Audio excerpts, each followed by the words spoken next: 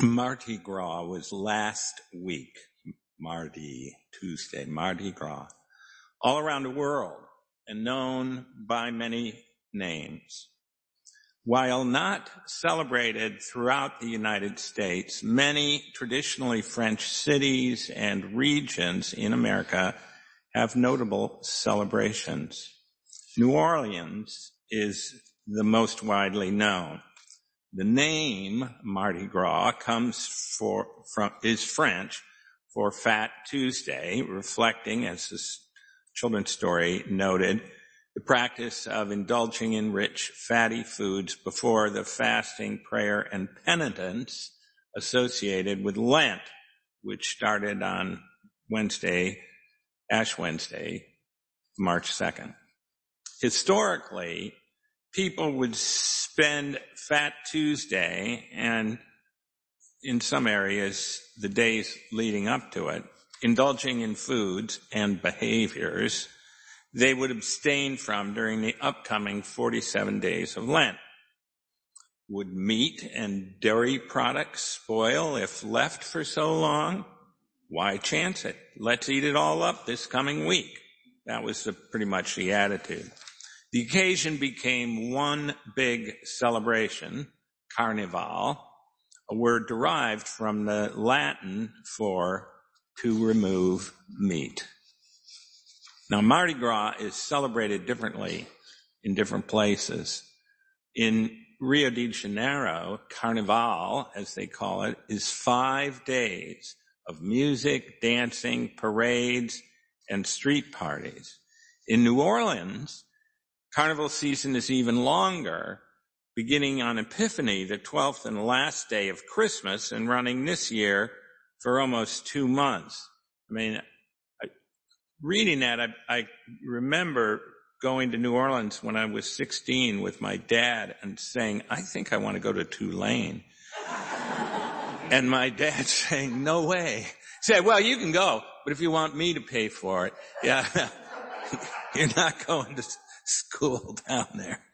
So, anyway, nowadays, these Mardi Gras celebrations have become separated from their religious origins, and in some instances are not much more than lost weekends of bacchanalian debauchery. Which brings me to the first theme I wish to explore this morning, and that is, it's kind of a potpourri. I'm talking about different things. The dynamic, and we've all seen it, of reckless abandon followed by repentance and self-discipline. And maybe, some of us in different stages or periods of our life have been subsumed in that dynamic. Sometimes it goes the other way. Rigid discipline and focus all blithely put aside for the wild weekend in Las Vegas. The wild weekend is the lure, and the hangover is the kicker. Now, people, in fact, are quite variable, and vary by the mood, by the season, and so on. We all fluctuate in our moods, and it is a good thing. As they say, my mother used to say, not that she really meant it, all work and no play make Jack a dull boy. She would have preferred if I'd done more work and a little less play. But too much fluctuation and things begin to go bipolar, as though you're living in an overly hyped, ever anxious world of reality TV. And that is not a good thing. So how to find the balance? Not sure. But being aware is the first step. Know your body and your rhythms and the world well enough to know, oh yeah, I kind of get blue in midwinter, or I am agitated right now. Let's discontinue this conversation until later this evening, kind of thing. Meanwhile, there are two recent developments that I also feel called to preach on. First, the reopening to on-site corporate worship for the first time in 2 years. Ta-da! I was going to ask the choir to, when I said that, to then burst into ta-da! All right, let's try it. First, reopening to on-site corporate worship for the first time in 2 years. This is great news for everyone. Something we've all missed a lot, and something we'll be celebrating, if we're able to, throughout the upcoming weeks of spring and summer. And I'll be celebrating. I mean, I can't tell you that first year especially, the sanctuary was empty. There was a bunch of junk in back and along this wall, chairs piled up, and Eric and I would come in here and the ACE group, and it was, we did our best of it. We're at church, isn't it beautiful, out the window, but we're looking at, now we're looking at the faces of people we love.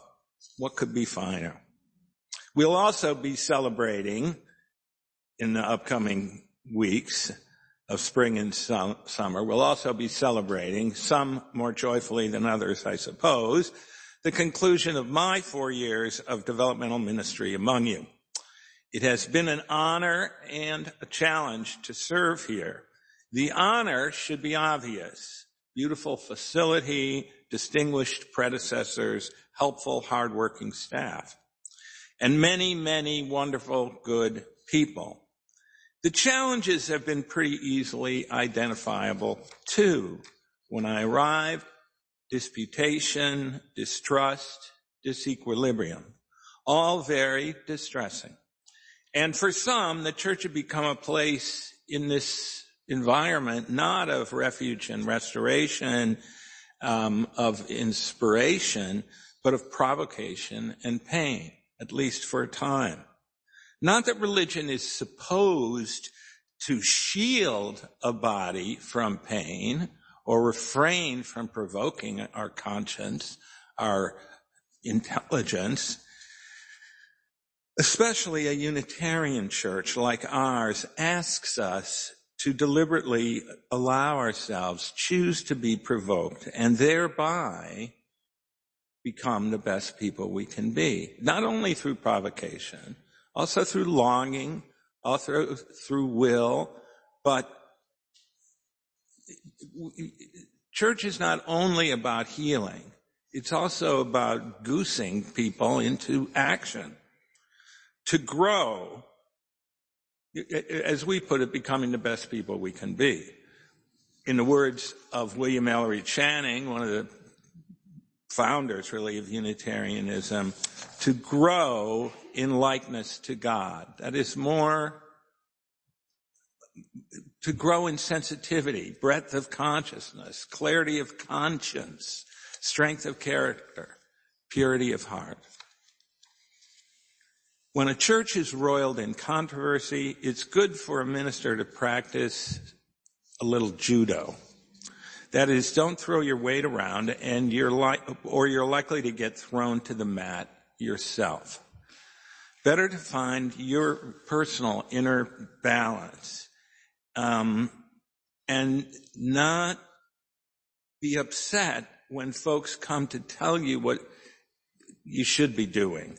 Just ask them what's bothering them and how, and hear the unhidden need when they're talking to you about what's upsetting them.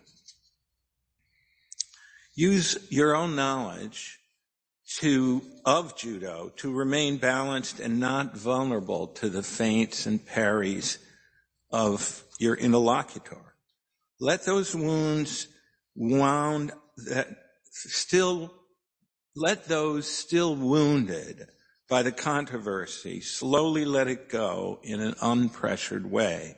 Laugh with them, have fun with them, commend them for the many wonderful things they contribute to church life and to our UU community. It's not their values they're letting go of. It's the controversy. It's the argument over. Let the values remain intact. They need them, and so do we. And doing this, however, it requires not taking the controversy, one's own position, personally. There's a difference between quarreling and arguing. One can argue lovingly. I mean, many families do that all the time. I disagree with you, but I adore you, and how do we resolve this? Well, you can resolve any argument, but quarrels become taken personally, and they get harder to sort through. It's sometimes very hard, if you've been wounded, to not take things personally. We help each other to do that, not take it personally, when we remember and do our best to live by our covenant. Since we've all been wounded at one time or another, let us agree to do our best to be our best. Millie Malarkey, Dennis Fleck, Elaine Cox, and Carrie Quello are part of the ministerial reflection team that helps me think deeply about what my charge is, to reflect on it, and how I can best do it. And they've asked me to share some thoughts about what your former assistant minister, Reverend Barbara Wells Ten Hove, said in 2019 regarding her years of service among you, that it was far from joyful or relaxed, and that workplace stress made her cry on many nights of many weeks. And I must say, now I know what Barbara was talking about. I don't want to get into that today. In fact, I don't even want to get into it, because I want to make it clearer to you that I think you are actually good people, and you've got a good church here, a really good one. But you need to be a little more repetitive and insistent about how happy you'd be if the minister and her or his family came to this or that event, etc. Invite the minister and their spouse to the symphony, or the theater, like Tom and Paula Doe did for Carol and me, or to a ball game, or a hike like dozens I've done with Mike Radow, our president. And if there are children, help make them feel welcome, and you are making their parents welcome even at the same time. Help them find the right neighborhood to live in, and be understanding about the cost of home ownership in such an affluent community, such that you can think creatively about how you might help the new minister secure a second mortgage or some other way to afford to live in this town that all of you are living in or nearby. For me, by far the greatest challenge of this ministry has been the novel coronavirus. Ugh. All of us have been felled by this contagion, and all of us are tickled that, we hope, the worst is over. It is great to look up at this beautiful sanctuary and see all of us together. And great to know that most likely our attendance will grow over the coming weeks and months. Hallelujah. And it's just fabulous. Now, there's a third thing that I feel compelled, I feel the need to hold up before you this morning and consider together as a worshiping community, and to consider morally and spiritually. And that is Russia's brutal military invasion of Ukraine. That story by the Polish poet Herbert Zwingli Herbert. First they danced before idols, then in the Republic they had these civilized human anthropomorphic gods, then this little god of irony which the barbarians crushed up and seasoned their food with. And that's what it feels like the Russians have done to their longtime really brothers, the Ukrainians, with whom they fought side by side at Stalingrad and throughout the Second World War, and now they're battering them.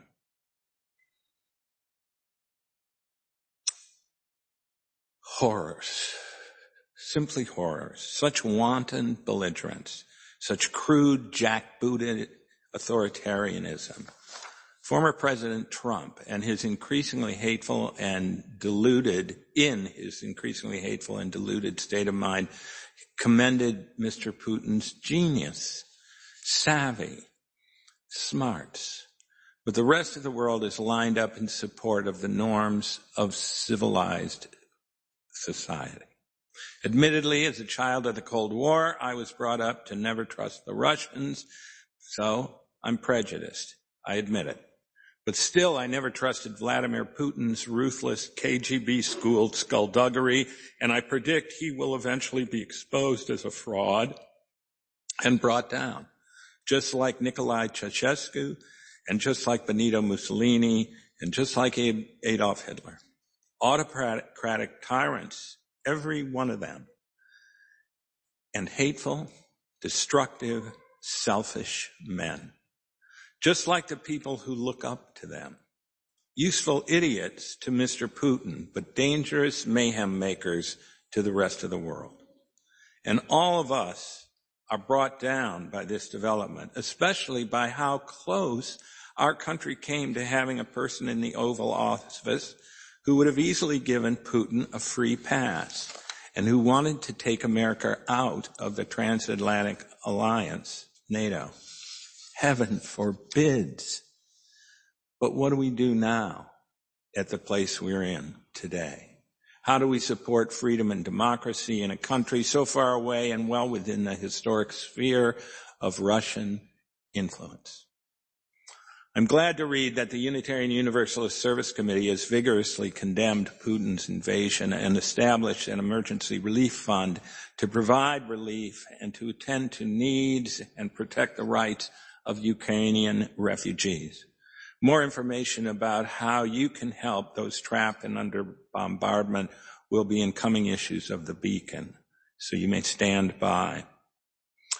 What am I saying about in this potpourri of service? What am I saying?